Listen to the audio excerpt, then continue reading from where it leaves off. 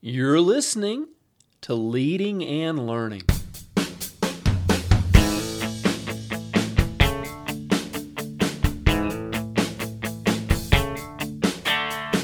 This is the place where we talk about practical leadership, theology, fitness, how to create winning habits, and so much more. My name's David Spell, and I'm a retired police officer, a pastor, a New Testament scholar, and a leadership coach. My goal on Leading and Learning is to help you live your best life. Thanks so much for joining us today.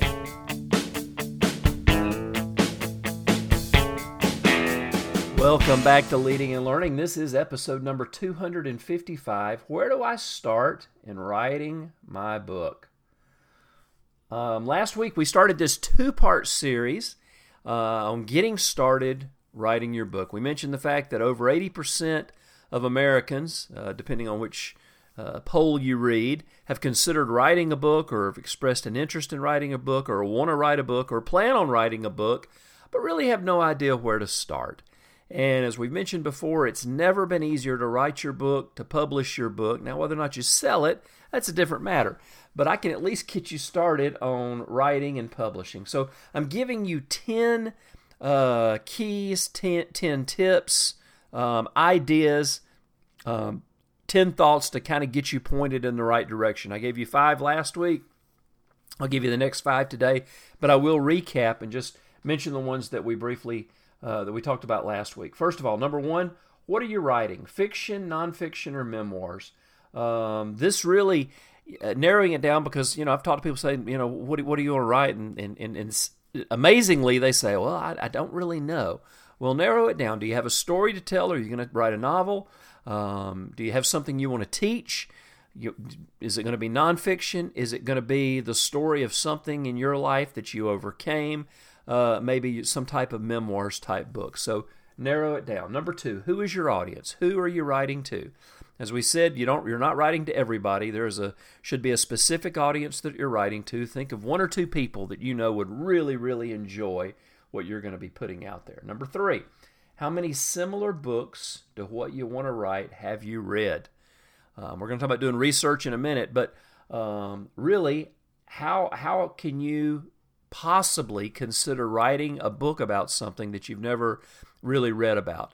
You should really immerse yourself in this subject, read a number of things to get you ready to actually write about it.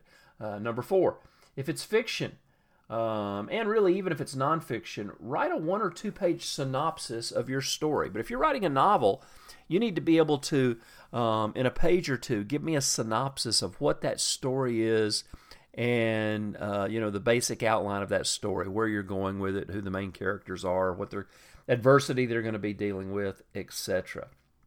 And then number 5, we recommended, if you're writing a novel, putting a character list together. This is actually a huge help by having a list of characters. And of course, it doesn't have to be complete when you start.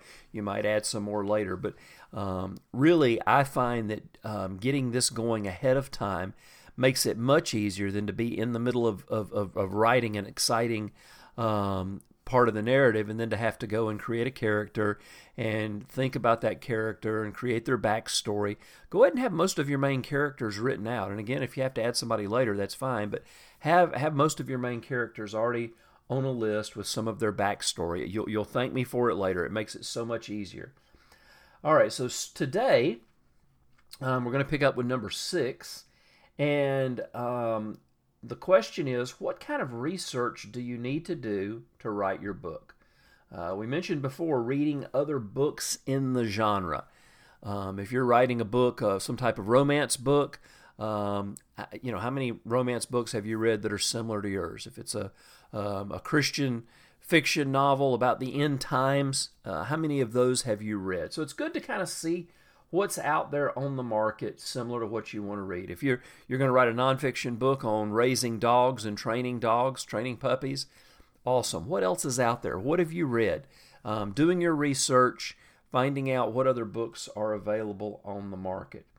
But also, when we talk about research, what do you need to learn about the subject? Because it's one thing to say, well, I already know about this subject, but the reality is getting a better understanding on how to teach that subject, on how to present that subject, is really going to come when we kind of see what else is on the market, because you'll see how other people are already writing about that particular topic, and it's going to help you organize your thoughts. Doing this research ahead of time is very, very important. Now, I find that I'll do research on the front end, but then there are points during whatever it is that I'm writing that I'll have to kind of stop and do some more research. That's fine, but at least do enough research to get started. What questions do you want to answer? What questions do you need to have answers to before you start writing? Do your research. And another good question, kind of a follow-up to that, is where are you going to do your research? The internet's great, but I would not recommend that be the only place that you do research. For some of my nonfiction books, I've actually spent time in a seminary library, pulling journals, books, articles, looking in different places, trying to think outside the box. Just looking on the internet's fine. I mean, it's better than nothing, but I would not let that be the only way that you get your information. So do your research. Number 7, what about putting an outline together? Have you outlined your book? Now, for nonfiction, I recommend putting a really good outline together. The points of your outline actually become your chapters. So if you were to look at my nonfiction books, or at least most of them, what you would find is the outline that I wrote the points of that outline became the chapters for the book. And then whatever subsections in that chapter were the subpoints on my outline. And I find that when I have a good outline, it's very, very easy to write. The book, I won't say it writes itself, but it's so much easier when you've got a good outline. Now, for nonfiction, this is an interesting idea because everybody writes fiction and novels, tells stories in a different way. I don't outline as thoroughly when I'm writing novels. When I'm writing a nonfiction book, when I'm wanting to teach something, I'm going to give a very or a more detailed outline. But for a novel, I'll typically put a synopsis together, and I'll have an idea of where I want to start and where I want to end up, and I'll have some ideas for what I want to see in the middle. But really, it kind of flows as the imagination gets working. And you talk to a lot of other novelists, and they'll tell you the same thing. They know where they want to start, they know where they want to end, but how they get there, well, that's going to work itself out in the writing. Other people would tell you that when it comes to tell a story, when it comes time to tell a story, to write their novel, that they're very detailed, and they will write a very thorough and detailed novel. Similar to what I mentioned with nonfiction, their points will become their chapters, and that's the way they write. So everybody's going to do that a little bit differently. What I find most people will tell you when it comes to nonfiction, an outline's absolutely essential. For fiction, for novels, it's going to be really up to the writer and what their writing style is for telling the story.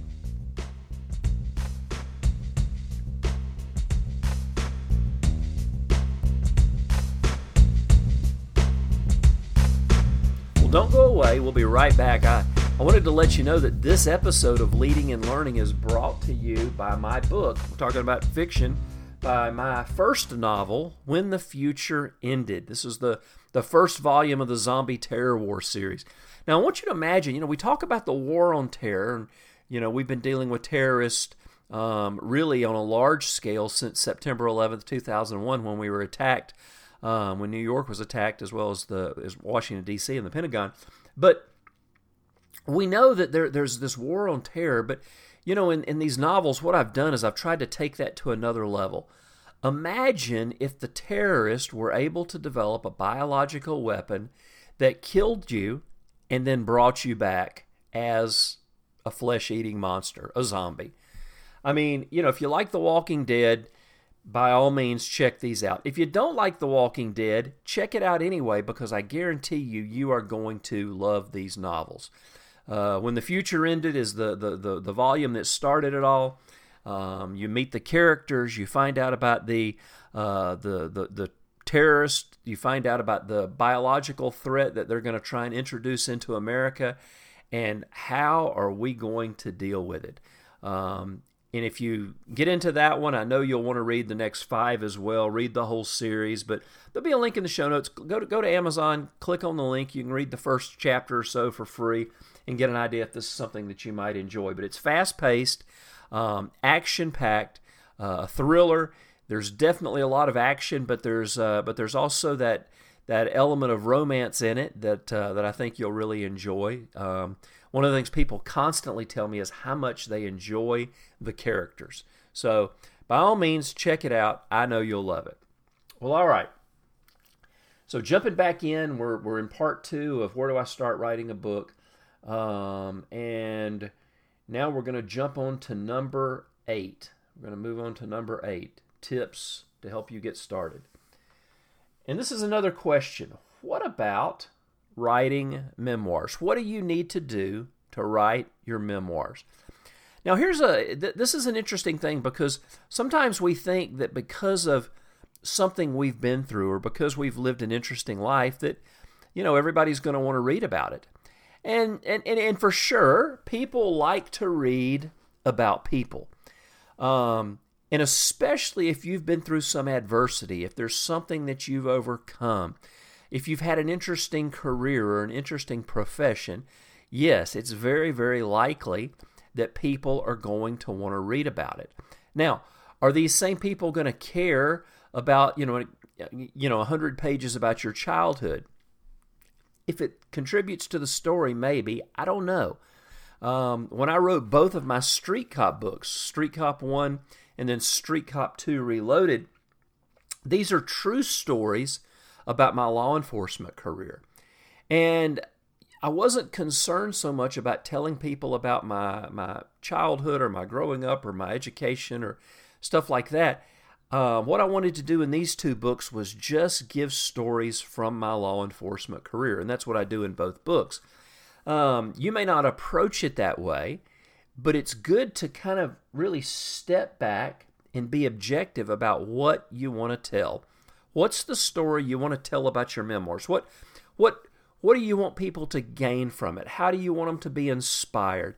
How do you want them to be encouraged? What do you want to teach them about what you went through, or about your career, or about interesting things that you've gone through in your life? Some people have written books because maybe when they were children, they grew up as missionary kids in another country. Well, that's fascinating. That's absolutely fascinating, because you're dealing with a cultural aspect. But how are you going to tell that? Usually you're going to tell it through a series of snapshots, through a series of stories, through highlighting certain differences. If you are a cancer survivor, well, that's amazing. People want to hear those kind of stories, but how are you going to tell the story?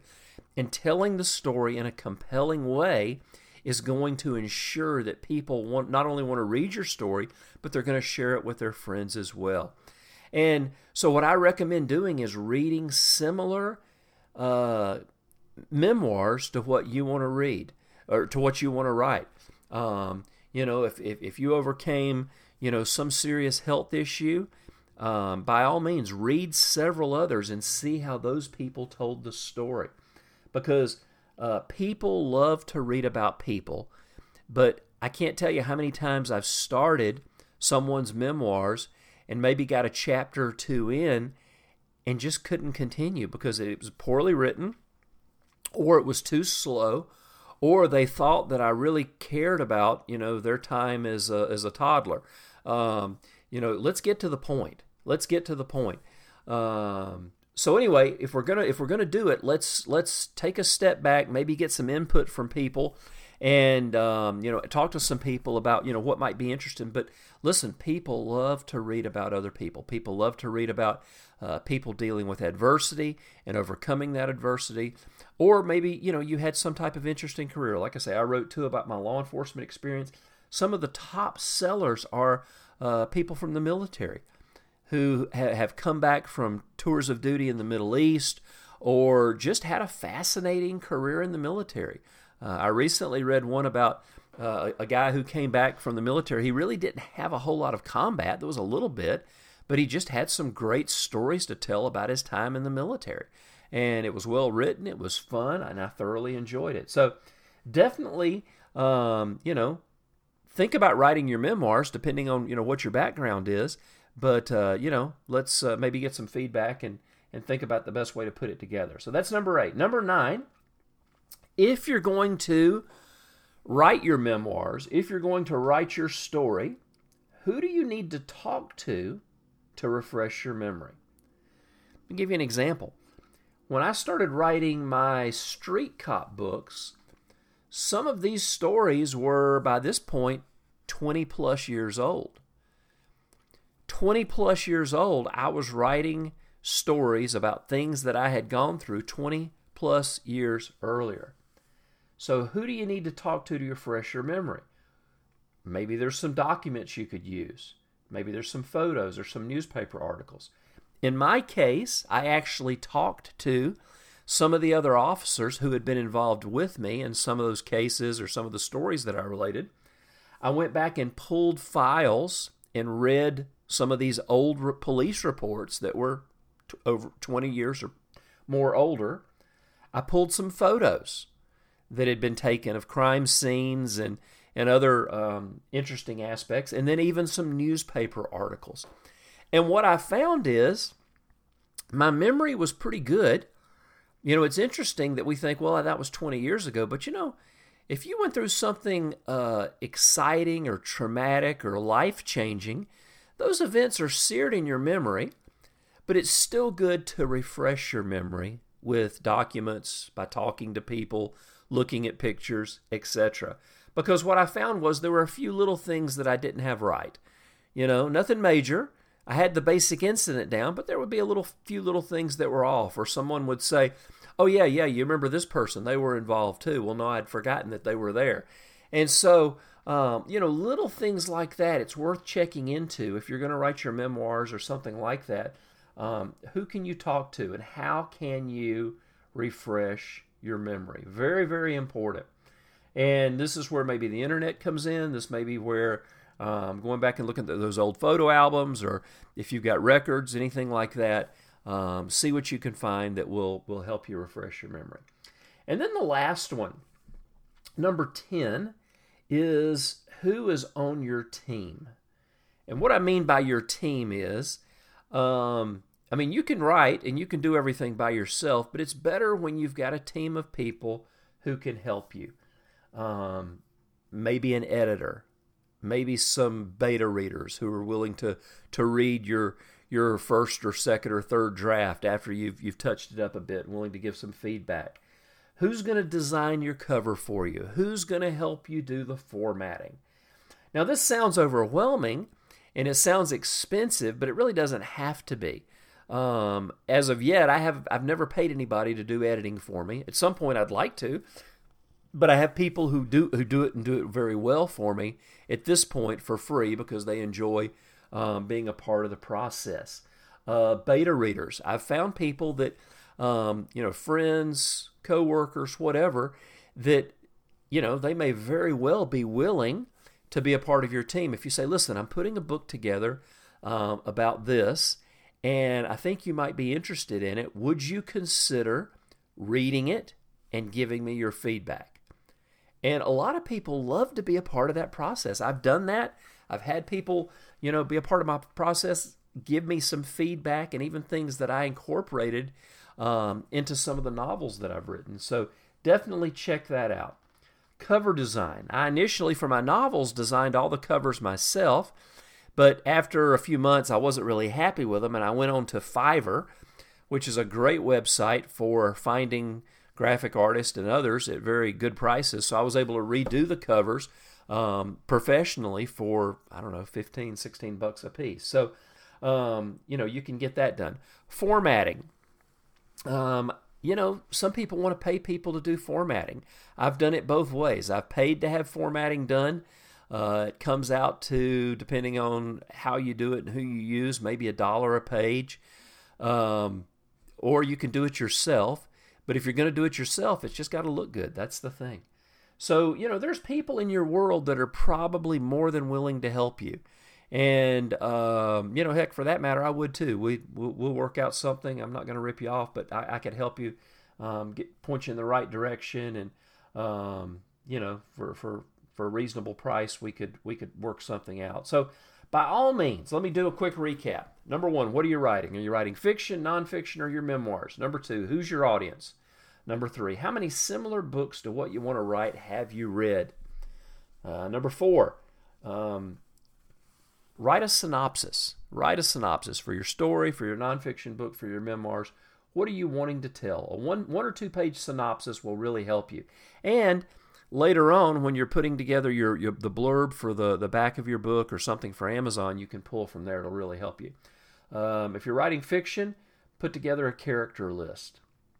Number 6, what kind of research do you need to do?